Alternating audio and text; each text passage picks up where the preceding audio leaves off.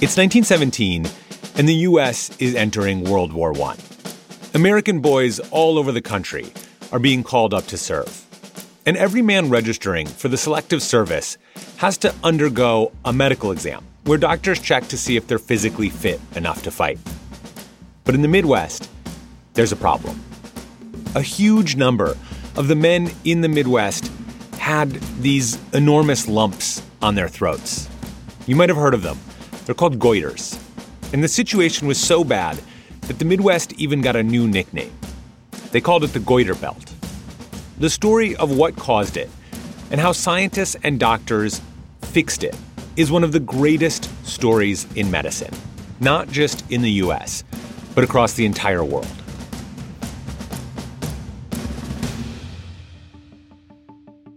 I'm Dylan Thuras, and this is Atlas Obscura, a celebration of the world's strange, incredible, and wondrous places. And today, we are going to America's Goiter Belt to explore a public health crisis that plagued the Midwest and the simple solution that changed the world.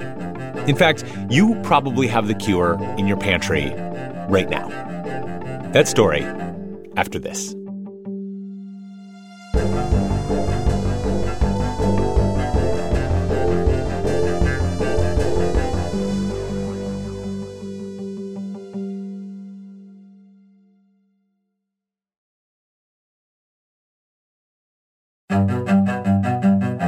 I grew up in the Goiter Belt.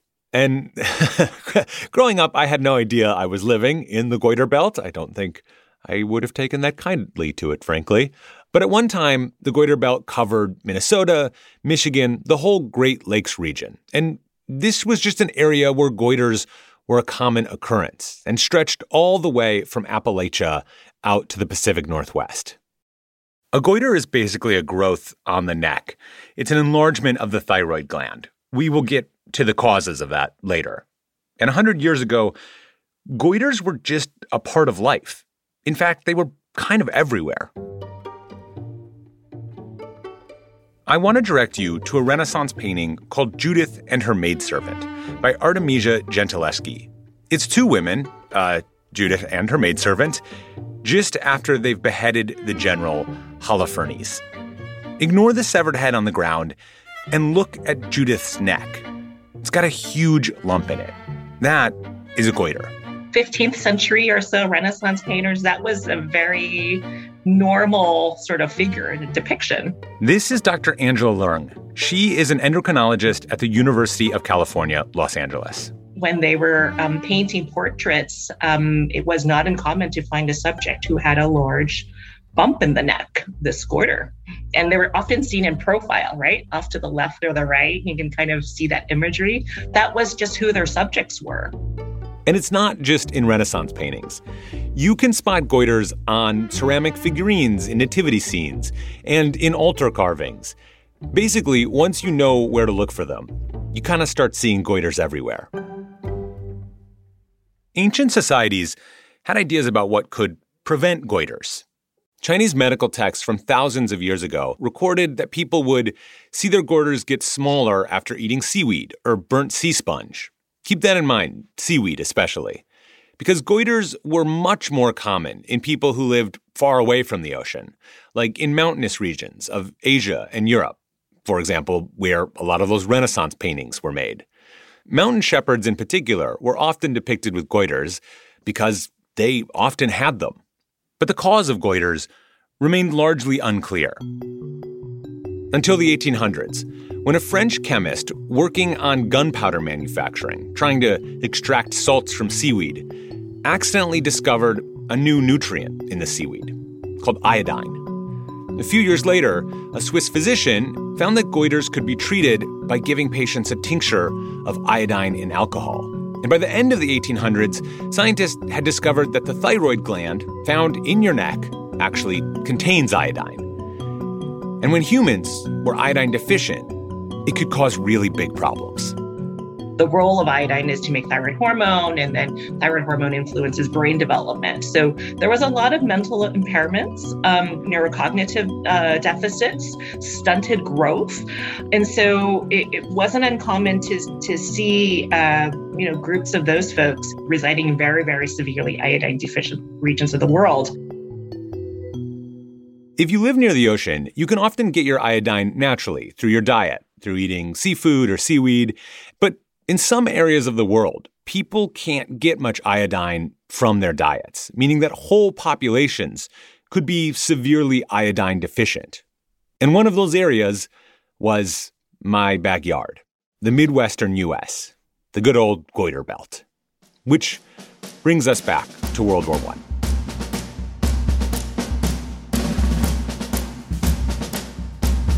When doctors in the Midwest started doing medical exams for the Selective Service, they saw goiter after goiter after goiter. And many of these were large and toxic goiters, meaning that these men had symptoms of thyroid disorders that could impact their mental and physical functions. In northern Michigan, large and toxic goiters were the number one medical disorder causing disqualification from the military service. One physician pinpointed the number of men with goiters in Michigan's Upper Peninsula at around 30%. That is really high, and later studies found that the actual numbers were probably even higher. Twice as many women as men suffered from goiters, and children had it too. In some areas, around half of all of the children examined.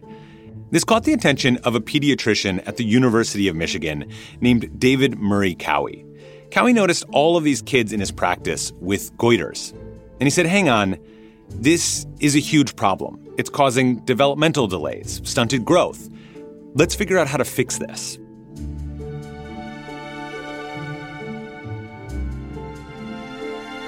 In Ohio, one doctor had launched a campaign to fight goiters by administering iodine tinctures to school-age girls.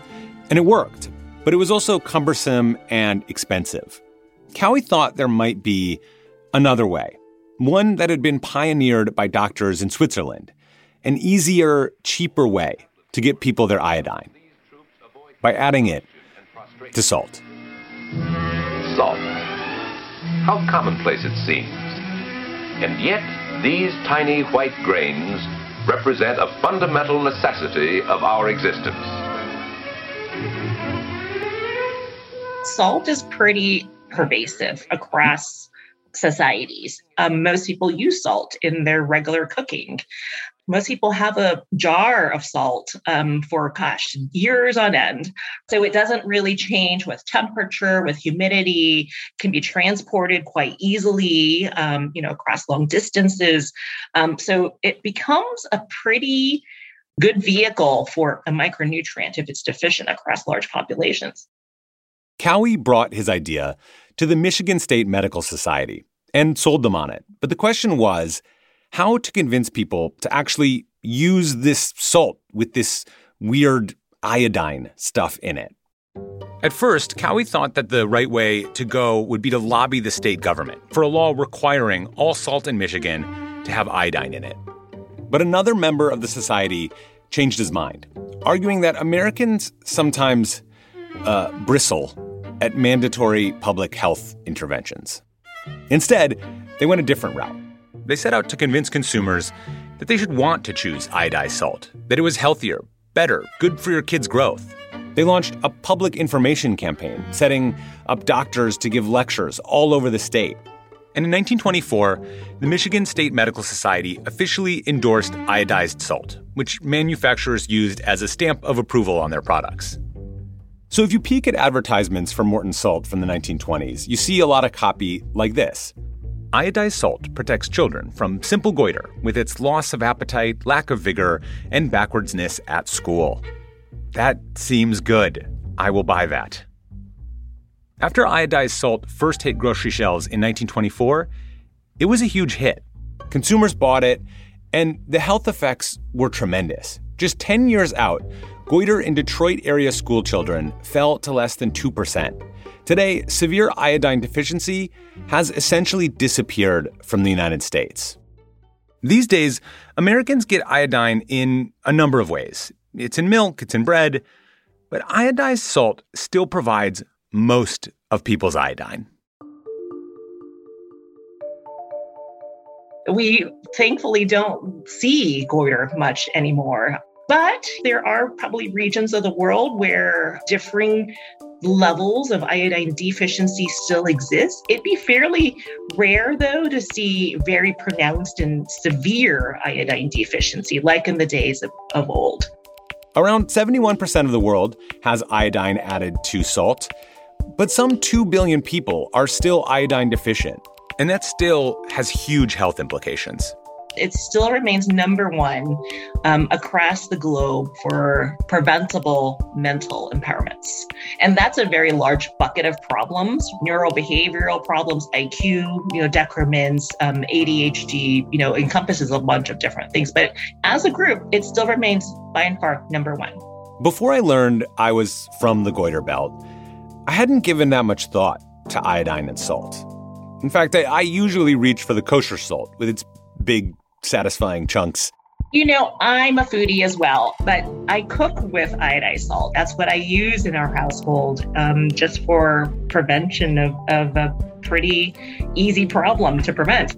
To everyone who's about to come at me because, there are advantages to using kosher salt or Malden salt, I get it.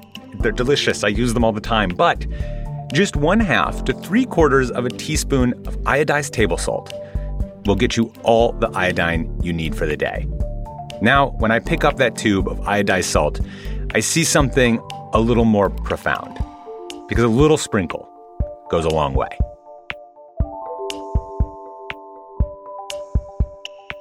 The Goiter Belt, aka the Upper Midwest, is a lovely place to visit. And I can say it is no longer plagued by goiters, although even if it were, it would still be lovely. It was lovely back then, it's lovely now. And thank you so much to Angela Leung. She told us the story of the incredible health interventions of adding iodine to salt, and to the helpful article When It Rains, It Pours from Public Health Now.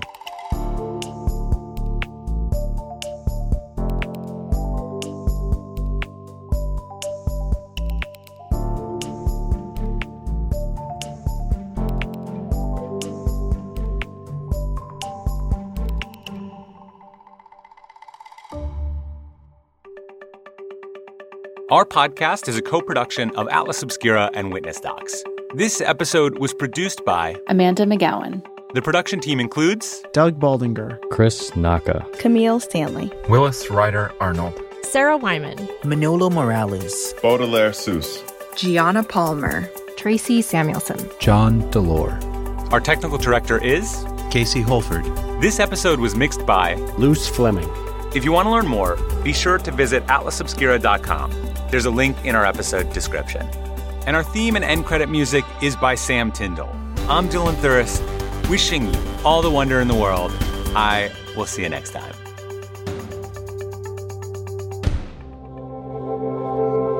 Witness Docs from Stitcher.